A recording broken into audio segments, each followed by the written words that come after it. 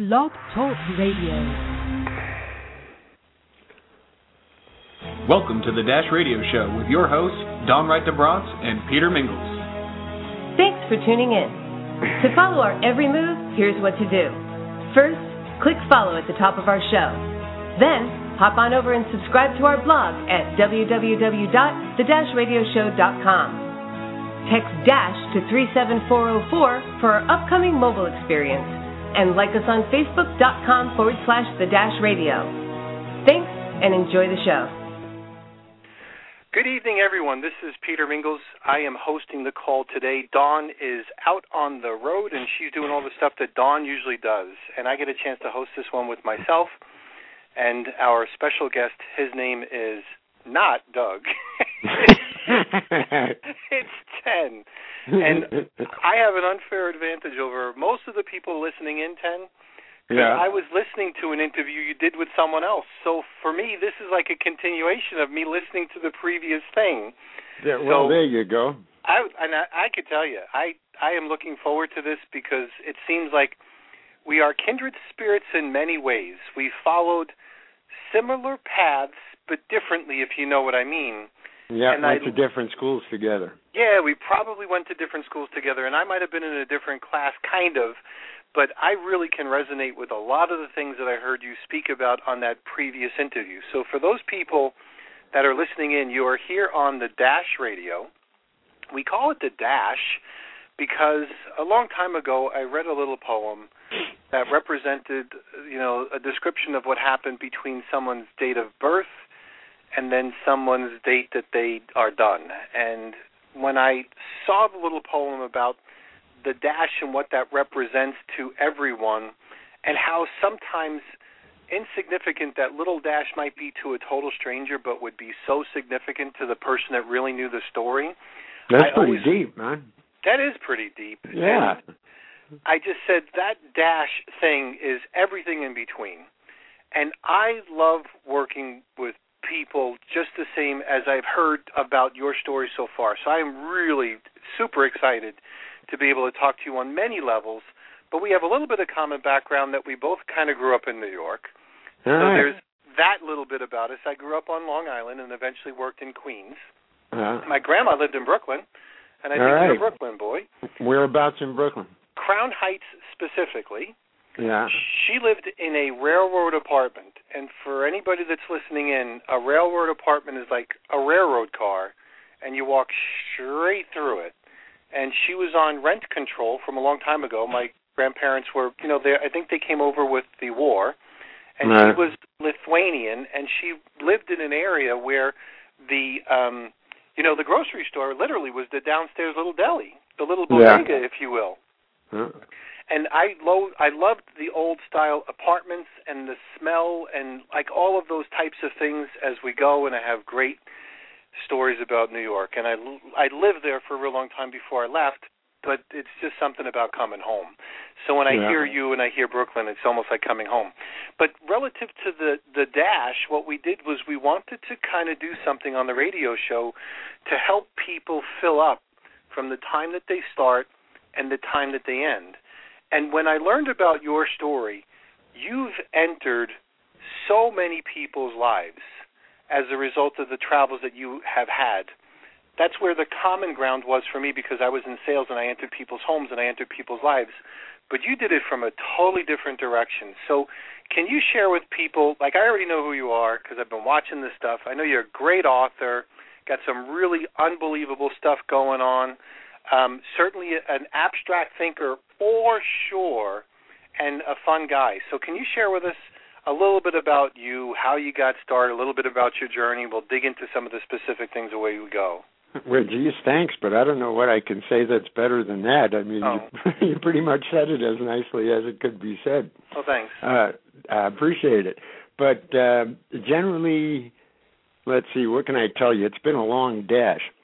So right. Well, you started a long time ago, and it started with some psychedelic stuff. Yeah. Yeah, and I think that's, not that I condone it because most of the drug experience is kind of like putting rocket fuel in a moped. Right. You know, it's really inadvisable. But for better or worse, when I was a kid growing up in the 60s, I did about 500 tabs of acid within 10 years. And that kicked me so far out of the box that I never got back in. Ever since then, it's been 30, 40 years of meditation and methods that are a lot saner and more stable and more sustainable for keeping my head on my shoulders. But originally, that is what kicked it out. And there were so many of us of that era, Peter, I mean, everybody I talked to who's read Fearless Puppy on American Road. Now, the book has 80 little chapters in it or something. And I haven't talked to anybody yet who has read the book and hasn't at least been able to say about one of the chapters, I did that. Really? So now let me stop there because I know some people are probably going to start looking. So it's fearlesspuppy.org. Right. So fearless as in FEARLESS, puppy is like puppydog.org. Right. Okay. Right. So, and at that website, there are sample chapters from the first book, which is Fearless Puppy on American Road, sample chapters from the second book, which is Reincarnation Through Common Sense, author bio reviews, and a bunch of different stuff. But most importantly, I should say, is the information about the project. I mean, believe it or not, I never wanted to be an author. This was not on my list of things to do. It seems I've accidentally written a couple of good books. But basically, I mean, if you go to the website and look at the About the Author part, there's a lot of articles there about different charity projects that I've done while being a homeless person myself over the years. And this is just another one of those projects. I mean, basically what I am is a broke-ass philanthropist, a lot more than an author. But I couldn't figure out how to fund this particular project without winning the lottery, and the odds it had didn't seem too good. So I thought, well, the odds of selling 1 million books aren't great either, but there's certainly an improvement over the odds of winning the lottery. So I wrote the books, and now I'm starting to market them, and that marketing phase is just in the very beginning, but I've gotten good reviews and good reaction from people. I mean, a lot of folks say that the books have helped them in life and at least been entertaining. So I'm hoping that the books will raise enough money in order to fund the project. And what's the project? Yeah. Right. The project is to fund wisdom professionals, beginning with but not exclusive to Tibetan monks and nuns.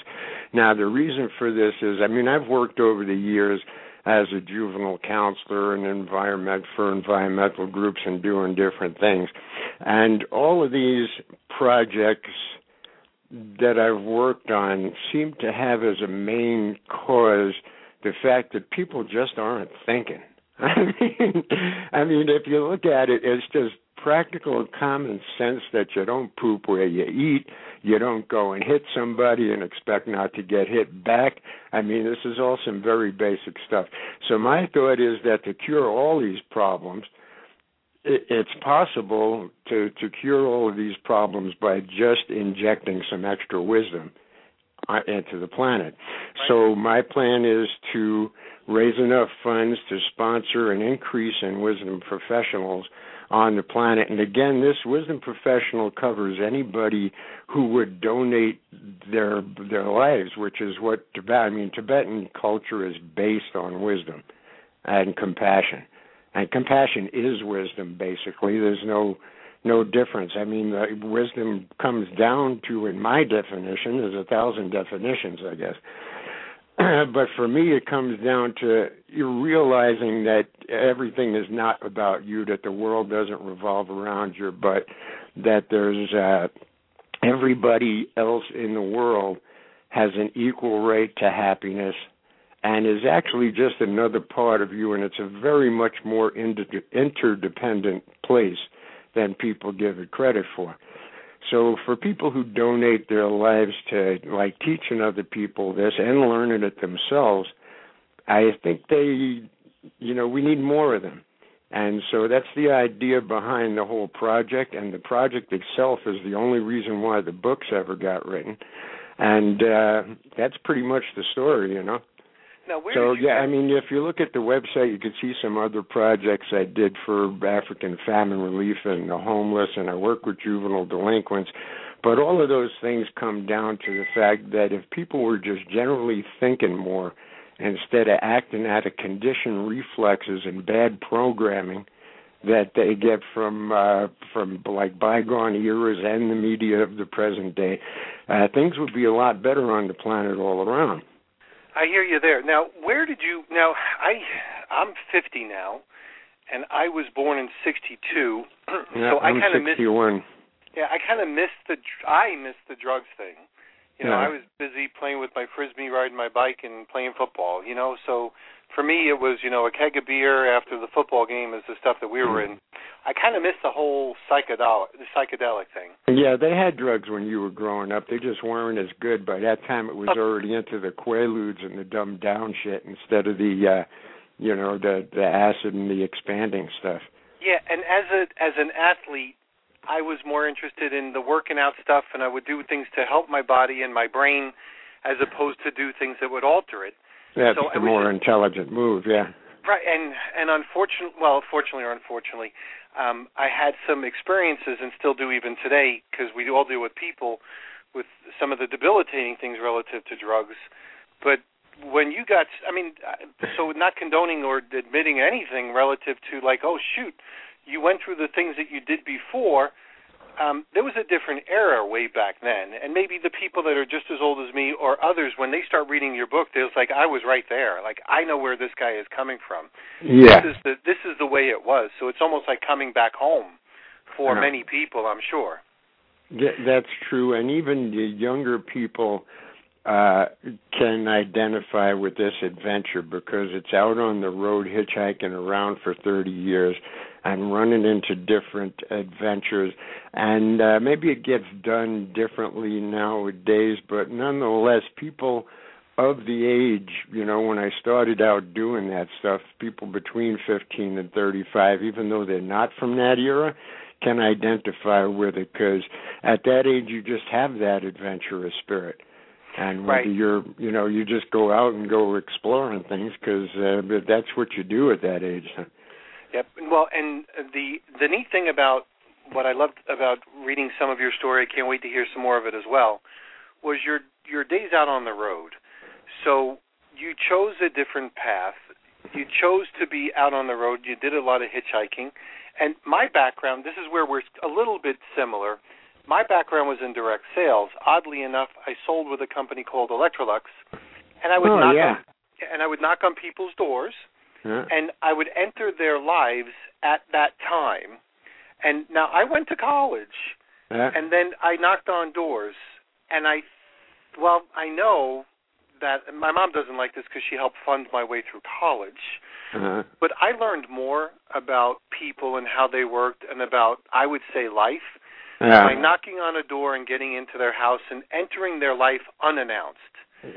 Like I showed up and the laundry basket was on the floor, or I showed up and they were in the middle of watching TV in their pajamas, or I showed up and I entered their life and we talked about buying something, so you had the whole money thing going on.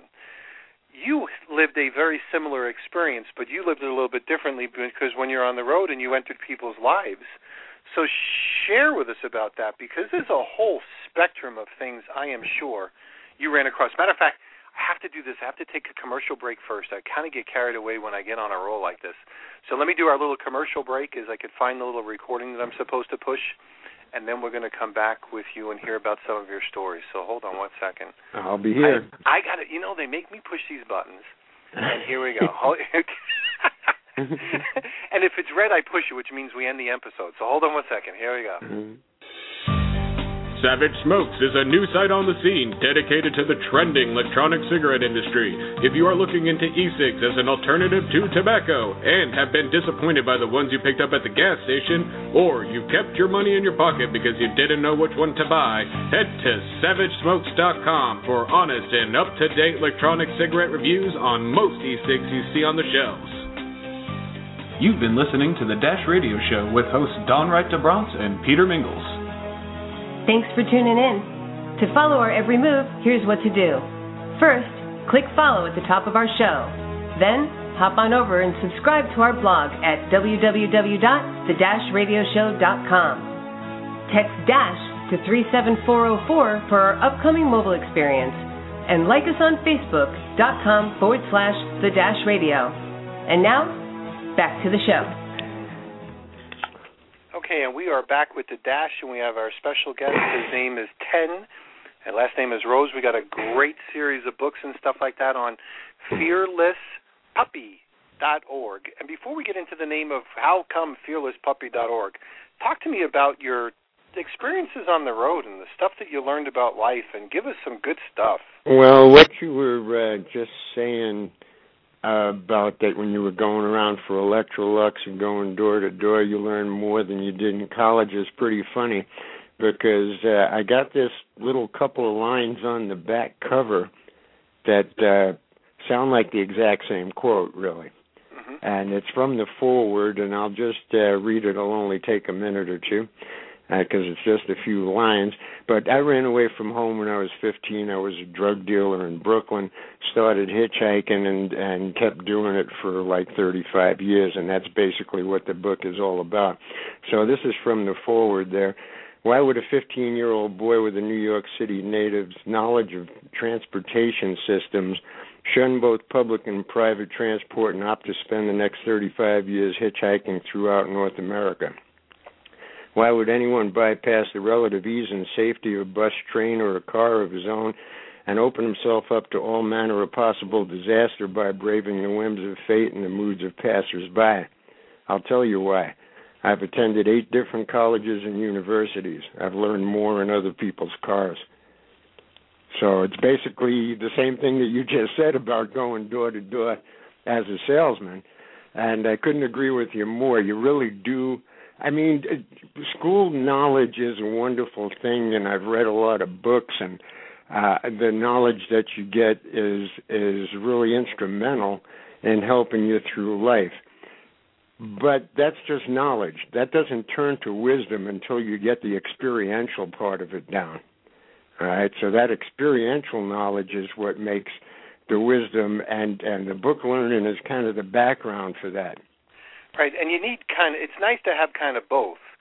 And sometimes when we see people go from extremes, all books and then not as much street sense, they're not as well balanced, I guess the way it would be.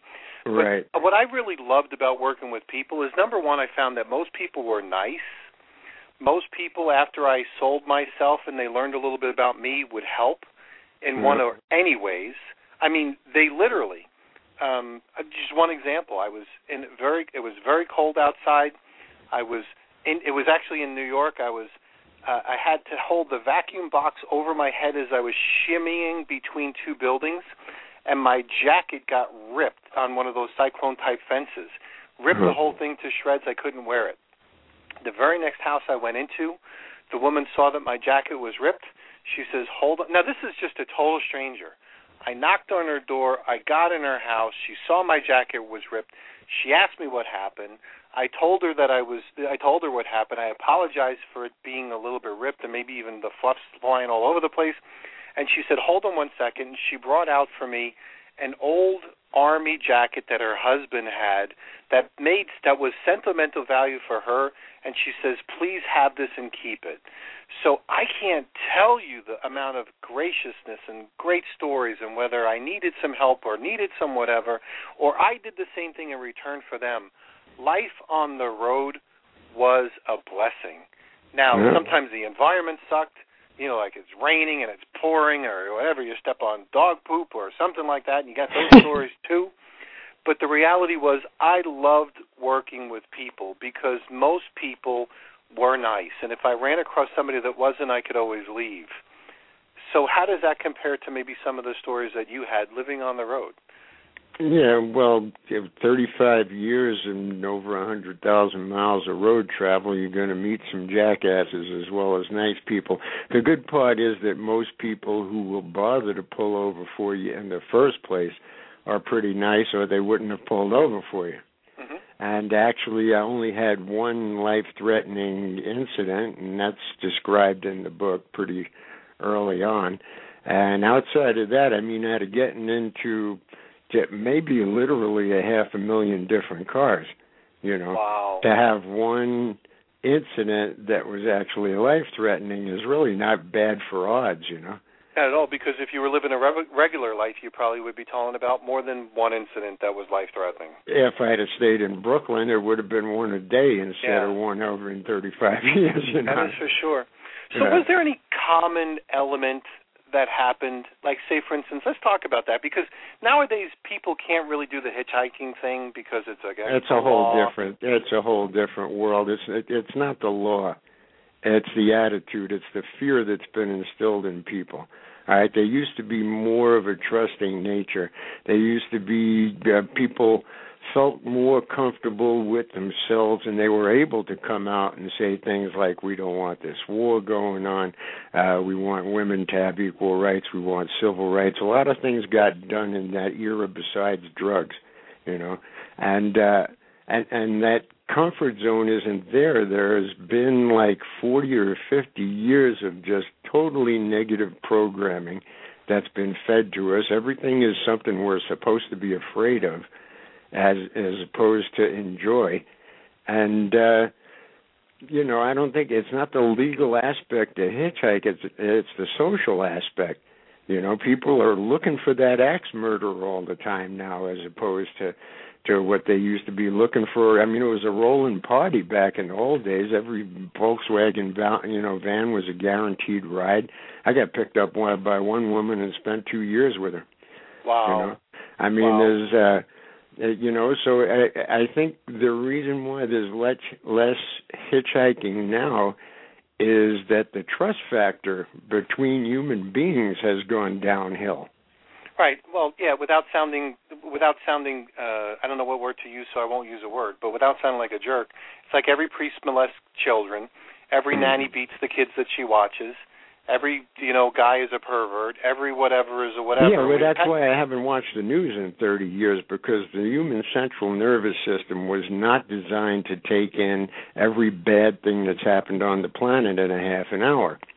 And if you get bombarded by all of this crap, then your brain is going to start running in that direction. I mean, it's a simple matter of programming. That's what meditation is. You're programming yourself for a more positive course of action. That's what study is. You're programming yourself to have the knowledge to accomplish a task later on, no matter what you're studying for.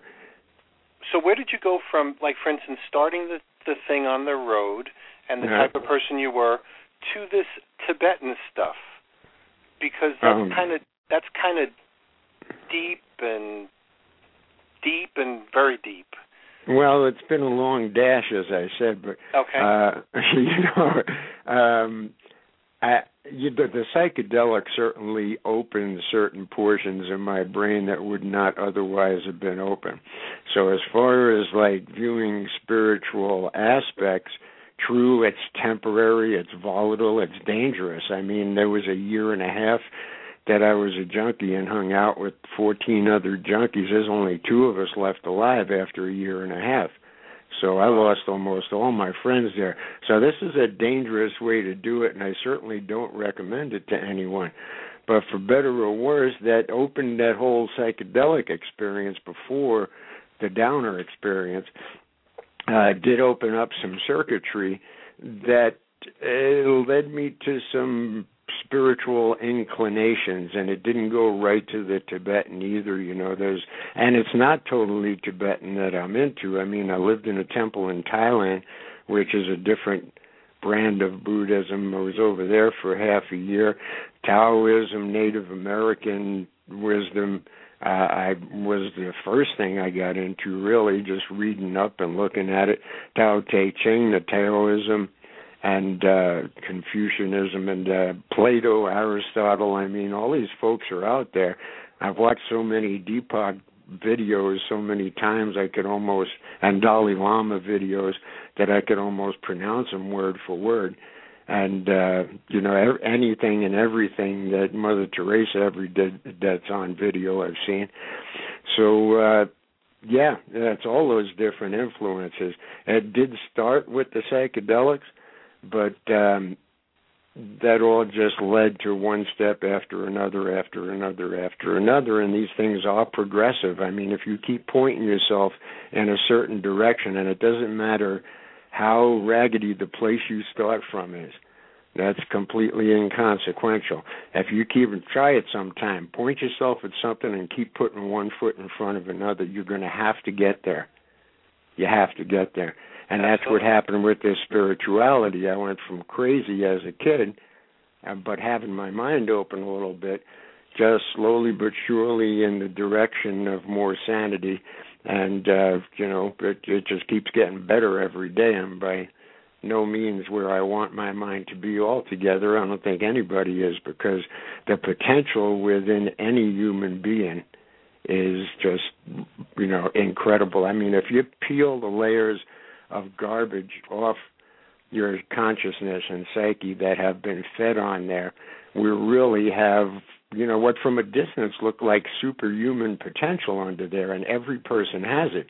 But it's just a matter of getting rid of that layer layers, I should say, one on top of the other, of garbage that we've been fed since birth. I mean, not all the information was bad. Of course, some of it was real good. But there's been a lot of fear, and like anger is considered normal, jealousy is considered. If you yell at some people on the street now, we both lived in New York, and if you yell at somebody on the street in a Southeast Asian country, they look at you like you're a monkey throwing poop balls. Mm-hmm. This is like completely socially unacceptable. Whereas in New York, and not just New York, I mean any big city where people are frustrated and there's a certain segment of the population that's just had it and they can't take it anymore. You see people yelling at themselves, much less at other people. That's right, absolutely. Walking down the street and actually yelling at themselves, much less yelling at other people. If this happened in Southeast Asia, somebody would go up and try to get them some help or some medication or something. But this is considered normal because of the constant influx of garbage that we're getting poked into our brains. So, it's just a simple matter of reprogramming and peeling off those layers of caca that's on top of your personality, because what's underneath there is really, it has amazing potential. And that's a great thing. We're going to take a little commercial break. We'll be on the other side, and then I want to talk about fear and fearless puppies. So here we go. Do you run a home-based business? Are you looking under every rock for your next superstar diamond in the rough? Are you looking for leads in all the wrong places? Look no more. If you're a seasoned entrepreneur, you know you need the right tools in place to run your online business effectively.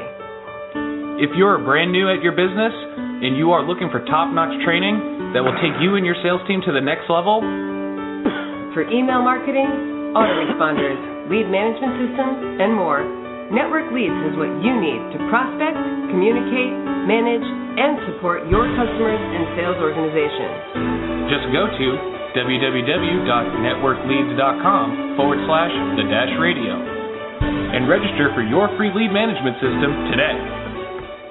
You've been listening to the Dash Radio Show with hosts Don Wright DeBronce and Peter Mingles. Thanks for tuning in. To follow our every move, here's what to do. First, click follow at the top of our show. Then, hop on over and subscribe to our blog at www.the-radioshow.com. Text DASH to 37404 for our upcoming mobile experience, and like us on Facebook.com/the-radio. And now, back to the show. Okay, and we are back. This is Peter Mingles and our special guest, 10, never known as Doug Rose. Yeah, 10 is short for Tenzin Karma Trinley. And that's explained. I know you say it, and I know I hear it, but say it slower. That's why I go by 10, because how are you going to ask somebody to pronounce that? But 10 is a nice short version of it. But when you go through certain Buddhist initiations, and I did this like in 1981 or something, they give you a Tibetan Buddhist name. Now, it's always a name for you to live up to. They never call anybody like idiot that pukes on his own shoes or anything like that. You know, it's always something for you to live up to, and I like that idea because my name literally translated means the activity of the Buddha teaching. Wow. Now, it's much harder to be a jackass when you're walking around with a name like the activity of the Buddha teaching. Wow. So I try to keep that in mind, and if I go by 10, right away it triggers Tenzin Karma Trinley in there. I know what the full name is, and that reminds me that I'm supposed to be behaving a little bit better sometimes, you know? Wow. Well, that's great. All right, so that's what the name thing is all about. Now, the other thing you were asking about is fear and why Fearless Puppy in that. If you look at the back of the book, it says right on there, fear sucks, and that's a theme that runs through the website as well. What I'm talking about here is not intelligent fear. If you're in a war zone and people are firing at you and you're afraid and you run away and get out of the way of the bullet, then that's not the kind of fear that I think is a problem here. If somebody's chasing you with a knife and you run away, if a car's bearing down on you, you get scared and jump out of the way. That's intelligent fear. But most of the problems that people have stem from fears that they're running away and nothing's chasing them, you know? I mean, it's imaginary stuff that has been put into their brain. I mean, how many times you walk down the street and you hear footsteps behind you and you get scared? Right. Now, most of the people I know who feel like that have never in their lives been mugged. Or maybe once out of a million trips down the street that something bad has happened. Nonetheless, every single time that you're walking down the street and you hear those footsteps behind you, you're not thinking Boy Scout, you know? You're thinking mugger. So at that point, I mean, your life gets run by fear eventually. It's always, I'm afraid that I'm not going to be able to make the bills. And how many times have you seen husbands and wives being afraid that the other person is cheating on them and it's completely unfounded? And it's not happening. These are manufactured fears that people make up in their own brains, and that's the kind of fear that I'm talking about is like the real problem. Now, why did you call it Fearless Puppy? Where's the puppy part? Well, I like dogs. and dog is a kind, you know, in Brooklyn, a lot of me and my friends would call each other dogs sometimes. And but I didn't feel like I was a full-grown dog yet. Okay. And especially not during the entirety of this trip from being 15 years old and getting out on the road hitchhiking, which is where the whole story starts. You're definitely a puppy at that point. That's for sure. So that's where that comes from. I try to keep in mind to only be afraid of rational, you know, have rational, realistic fears like of bullets and cars bearing down on me. But at the same time, I didn't feel like a big dog yet when I started out on the trip, so puppy kind of seemed apropos for the situation. Excellent. Okay, good. Now, some of the, I don't know if it's a chapter or subtitle, but one that says Defeating the Bait and Switch. Right. That's one of the sample chapters on the website there. So what's that about? Well, I would direct people to read it because it's a little bit complicated, but I can tell you very briefly because it is a major societal problem in another scope. I addressed it as a interpersonal, just between two people kind of thing. But basically it's when you're being all right and trying to be nice and somebody else or something else or some other entity is trying to pressure you into becoming something that you aren't, all right? When somebody is nasty to you and then you become something that you hate and you start getting nasty back to them because this person was nasty to you, you've been baited and switched. I got it. All right? So if you're going to work and you're real nice and trying to be friendly with everybody and just get through your day and some like nasty person comes in and they're always like needling you and giving you a hard time, and then they turn you into somebody that starts yelling at them and your blood pressure is up. Now you've screwed up your whole day. Besides, you don't look too good in front of your coworkers because you're acting like this other idiot. you've been baited and switched. And I think that's a lot of what's happened to humanity as a whole, but it certainly happened. It's more recognizable on the individual level. Yeah, that's for sure. That is for sure. I appreciate that. Okay, so then you have the other book as well. So what's the other book? The other book is called Reincarnation Through Common Sense, and I'll explain what I mean by reincarnation in just a minute, because it's not your standard definition. But Reincarnation Through Common Sense is also a true story. As a matter of fact, it's even truer than Fearless Puppy. Fearless Puppy, I had to change the introduction to say based on true events, because I was so whacked out during several of those years that I can't claim complete accuracy for all of the stories. I kind of lost a couple of details and switched them around. People are telling me. But Fearless Puppy is still basically a true story. But there's a couple of acid tweaks in there where a couple of facts got cross-referenced. But the Reincarnation Through Common Sense, that's completely true. And that's about a guy who's over in Southeast Asia and lived in a temple for half a year. Now, the difference between this book and, there's a lot of white boy and an Asian temple stories, but the difference is that I didn't go over there to study Buddhism and had no plans at all of doing such or going and staying in a temple. I just got all screwed up and had a bunch of bad incidents happen to me. I'm not going to go into it because that's in the book. I don't want to give the whole book away. But anyways, I was basically adopted by the monks and nuns of this forest temple out in the Booney Lands because they felt sorry for me and because they are wisdom professionals. I mean, their lives is being compassionate to things. They train themselves at nothing else but being compassionate and wisdomous. So they took me in, let me stay there for half a year, and the head monk said, you don't have to study any Buddhism if you don't want to. You don't have to do anything here except relax, feel comfortable. I'm your older brother, all the other monks and nuns you can consider as your family, as your brothers and sisters.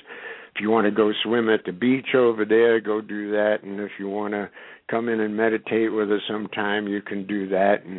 And so it tells the experience of being there and how a basically psychotic person got turned back into a human being just by his association with these people. And when I say just by association, I mean it because nobody there spoke English, and I didn't speak the language. And only the head monk spoke a little bit of English, and he was on the road most of the time because he was a real popular guy, and they always wanted to go here and there around the country to different meetings. So basically, the book is unusual because it's from that in a temple but not going there to study Buddhism point of view. And it's also a book that was basically written about silence because nobody spoke each other's language there. Wow. So it's a little different than your average book of that genre, I guess. Wow, that is an interesting story. And how did you find yourself there? Well, I just went there to go there. I just wanted to go see something different than America. I've been in America almost all my life, and I was about 50 at the time, and thought it would be a good thing to go somewhere else. I did a bunch of research and discovered that Thailand was, first of all, pretty much about 100% on the other side of the world, about as far from us as you can get. Mm-hmm. And also that it had never been conquered by a European power. And Thailand is one of the few countries in the entire world that's never been conquered by a European power. Even we have, But so they would have more of a native, more of a realistic, separate culture that hadn't been swallowed up by the way the world is going nowadays with everybody. I mean, they can call China communist all you want, but that's about as capitalist as a place gets. Every place starting to melt into being the same neighborhood, basically. And that place was a little different because it had never been conquered by a European power, so it didn't have those 100 or so years of that kind of influence on it. So that's why I picked it to go there. Wow, what a great story. I'm going to go back to the parts that are maybe sensitive to me relative to the drug addiction. Right. I have a son who is struggling with that. And, my brain doesn't work that way. I don't really know how I would have ever gotten into a situation like that. I don't know how he got into a situation like that, but it happened. For you, it was part of being, part of the social stuff. For him, I don't know whether it was being cool or whatever. But drug addiction changes people's brains. And you're really, somebody who's never been through it before, I don't really think can fix it. And it's really, it's a tough thing to come out of. And like you had mentioned, many of your friends didn't. Right. So there's no really good ending of a lot of stories for many people. And I'm in it right now relative to the stuff that's happening with us personally, and it's not an easy thing. No. How did you manage it? How did you get out of it? Was it just pure determination? Did you get a hand? What happened? All of it kind of, I just decided I'm going to die if I keep this up, and watched enough people die, like most of them in my group there that I was hanging out with, and I took nothing from where I was, except the woman who I was living with at the time, not even a T-shirt. I got all new clothes when I got away, and I just left the city I was in and went out to the country, and completely got away from the neighborhood and the same people and the same hangouts, because of the stories I hear of people who quit and go back to it, the problem always is, it's just like people who go to jail for a crime or whatever. If you go away from a situation and then come right back and start hanging out with the same people in the same atmosphere, and these are your friends, and that's where you go, you're going to run into the same problems. But I just completely dissociated from it, and that wasn't the end of drug use. It took 20 years after that of it waning off a little bit.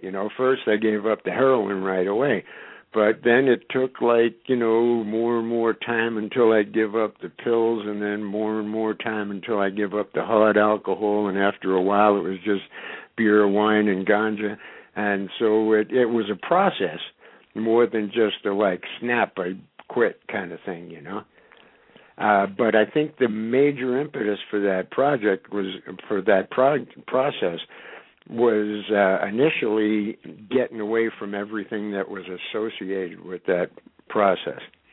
Now, I think a lot of people run into this difficulty because there's a big hole in most human beings where life used to be. The society is feeding people so many mixed messages, especially kids growing up. All right, you go to church on Sunday and you're supposed to love each other and be kind to everybody, or on Saturday or Friday, whenever you go. And you're supposed to be kind and wonderful to everybody. And then you hear about how, there's this war and we're going to go over and bomb these people even though they never did anything to us. And then you hear how honesty is the best policy, and all the leaders of the country are caught, for anybody who grew up in the Reagan administration, there were hundreds of those people brought up on indictments and arrested and put in prison for corruption. And, meanwhile, everybody's telling you to do one thing and they're doing the other, which it seems sometimes is what this country was founded on. There's a bunch of rich white slave owners who were revolting to be free. You can't get any more contradictory than that. Right. And I think a lot of problem in the society, and especially with kids growing up and they're looking for an escape and turn to the drugs, are these mixed messages. They're not getting anything direct that tells them, do this, and they can see it being done, because everything they see being done is the opposite of what they're told to do. And this can, bend your mind to the point where you're wondering, you don't trust anything anymore, and then once the trust factor is gone, between you and life, you got a little bit of a difficult time ahead of you to get it back. And then, like you said, that hole has to be filled by something. Right. So like you see this obesity epidemic. There's a lot of people that fill the hole with food. A lot of people fill it with gambling, alcohol, and drugs, what have you. But that hole, I think it's a rip from being pulled in different directions by the truth and, the different versions of the truth that you're being given. There's one truth that tells you what to do, and another truth you're seeing what's actually getting done, And it's as bizarre a schism as any, especially when you're growing up, you got that soft spot in the back of your head and you're still Santa Claus eligible and stuff, and everybody's telling you to be so wonderful, and you see all these terrible things happening, which any kid does if you turn on a TV, and kid can see 100 people getting murdered in a day, and meanwhile he's being told that life is grand, go ahead and have some fun. Right. Yeah, Yep. Yeah, the contradiction for sure. Okay, good. We're going to take our last commercial break. We're going to be right back, so hold on one second, guys. We're here with 10. And if you want to go take a look at the website, go to fearlesspuppy.org. Fearlesspuppy.org. Let me push a button. Are you in a rut about your taxes? No more with this simple template. Your business deserves the best, and so do you. Try our simple bookkeeping formula. You'll look organized, find your receipts, and you might even get a write-off. One thing is for sure, you'll thank us. Visit bit.ly/the-taxes. That's bit.ly/DASH taxes. You've been listening to the Dash Radio Show with hosts Don Wright DeBronce and Peter Mingles. Thanks for tuning in. To follow our every move, here's what to do. First, click follow at the top of our show. Then, hop on over and subscribe to our blog at www.the-radioshow.com. Text DASH to 37404 for our upcoming mobile experience. And like us on Facebook.com/the-radio. And now, back to the show. We are back. This is Peter Mingles, and I have the honor of being able to interview 10 Rose. 10. The pleasure's mine, but nice to be here. I really appreciate you being here, and I love the stories. The stories for me are everything. And I know that you said you were, in your hitchhiking days, you entered somewhere like hundreds of thousands of people's lives. And that must have been really something. And is there a common theme of what would normally happen? Like the more they started talking, the more they loosened up. The more they started talking, the more they tell you some deep things. All of those types of things. Could you share with us some of the common things that you might have experienced? Yeah, well, you didn't even have to wait until, the more they started talking, because being a hitchhiker is kind of like being a bartender, and that people will come and tell you things. As a matter of fact, I had people pick me up, and a lot of them, just because they wanted to talk to somebody they'd never see again. Right. They wanted to get something off their chest. So it is quite a bit like, what you hear about bartenders, that people go in and talk to them and say things to them that they would never say to their family or anything. So I did get a lot of those kind of stories, from folks, and they, a lot of people do open up to you, and you find that everybody basically wants the same thing. Everybody wants to be happy. Even the meanest and nastiest of people, they're not doing that on purpose. They're doing that because they've had their brains twisted and screwed over, and they don't know how to get out of it, maybe, and they're stuck in it, and it's become a pattern for them. But nobody is happy and miserable. Nobody is miserable and greedy on purpose, and nobody causes trouble for themselves and others on purpose. It's all... No, keep going. Yeah, it's all a matter of conditioning that has gone wrong or something, because, you talk about common denominator amongst the people I've met. Everybody really wants to be happy, and they want a better world for their children. And another thing that's common is that, not amongst everybody, but amongst a large number of people, is that they feel powerless to do anything about this. You know, they don't know what they can do because they've been getting so many mixed messages. They see so many weird things. Look, I grew up in a mafia neighborhood, and I know people who killed somebody on Saturday and then went to church on Sunday and thought they were going to buy off God as if he was a judge with a stained glass window or something, you know. Right. And, you know, when kids are growing up seeing that, you lose faith in the system, and you start feeling disempowered, and you start getting the idea that you can't do anything. And that's where the meditation and the spirituality, and in the early years, the psychedelics came in handy, as they can kick you outside of that box. They can put you in touch with the better part of yourself, with the part of yourself that knows it can do something. It can have a positive influence on your own life and on the lives of others. And actually, most of the time, the best way to have an influence on your own life is to have an influence on the lives of others.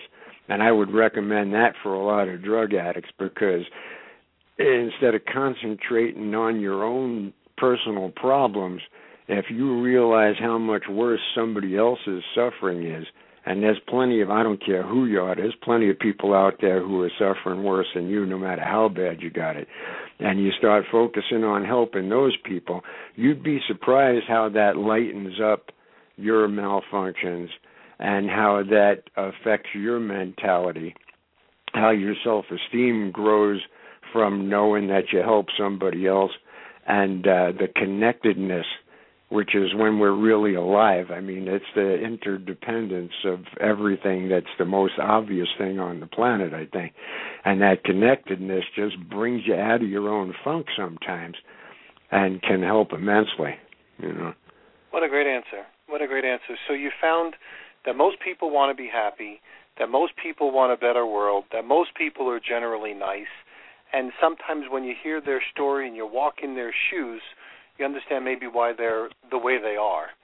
But there was an overriding theme of somewhat helplessness, meaning like they couldn't get outside of that box and figure out how they could change the world for themselves. Or even their own lives. I mean, I heard so many people say, I'd like to go and, you know, become become a musician or become a painter, but I'm stuck here and I got to, you know, pay the bills, and I've been in this factory for 20 years, and I hate it, but it provides a check.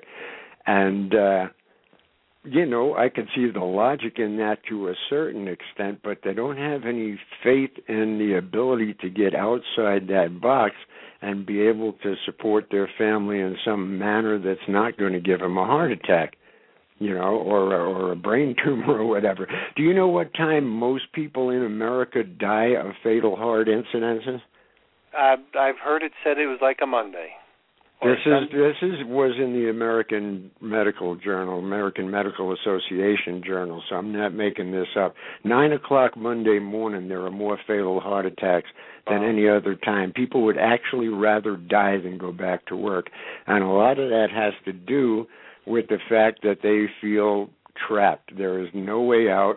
They have to go to this place that they hate just to satisfy the financial necessities of the family, which is, you know, satisfying the necessities of the family is a very noble and necessary thing to do.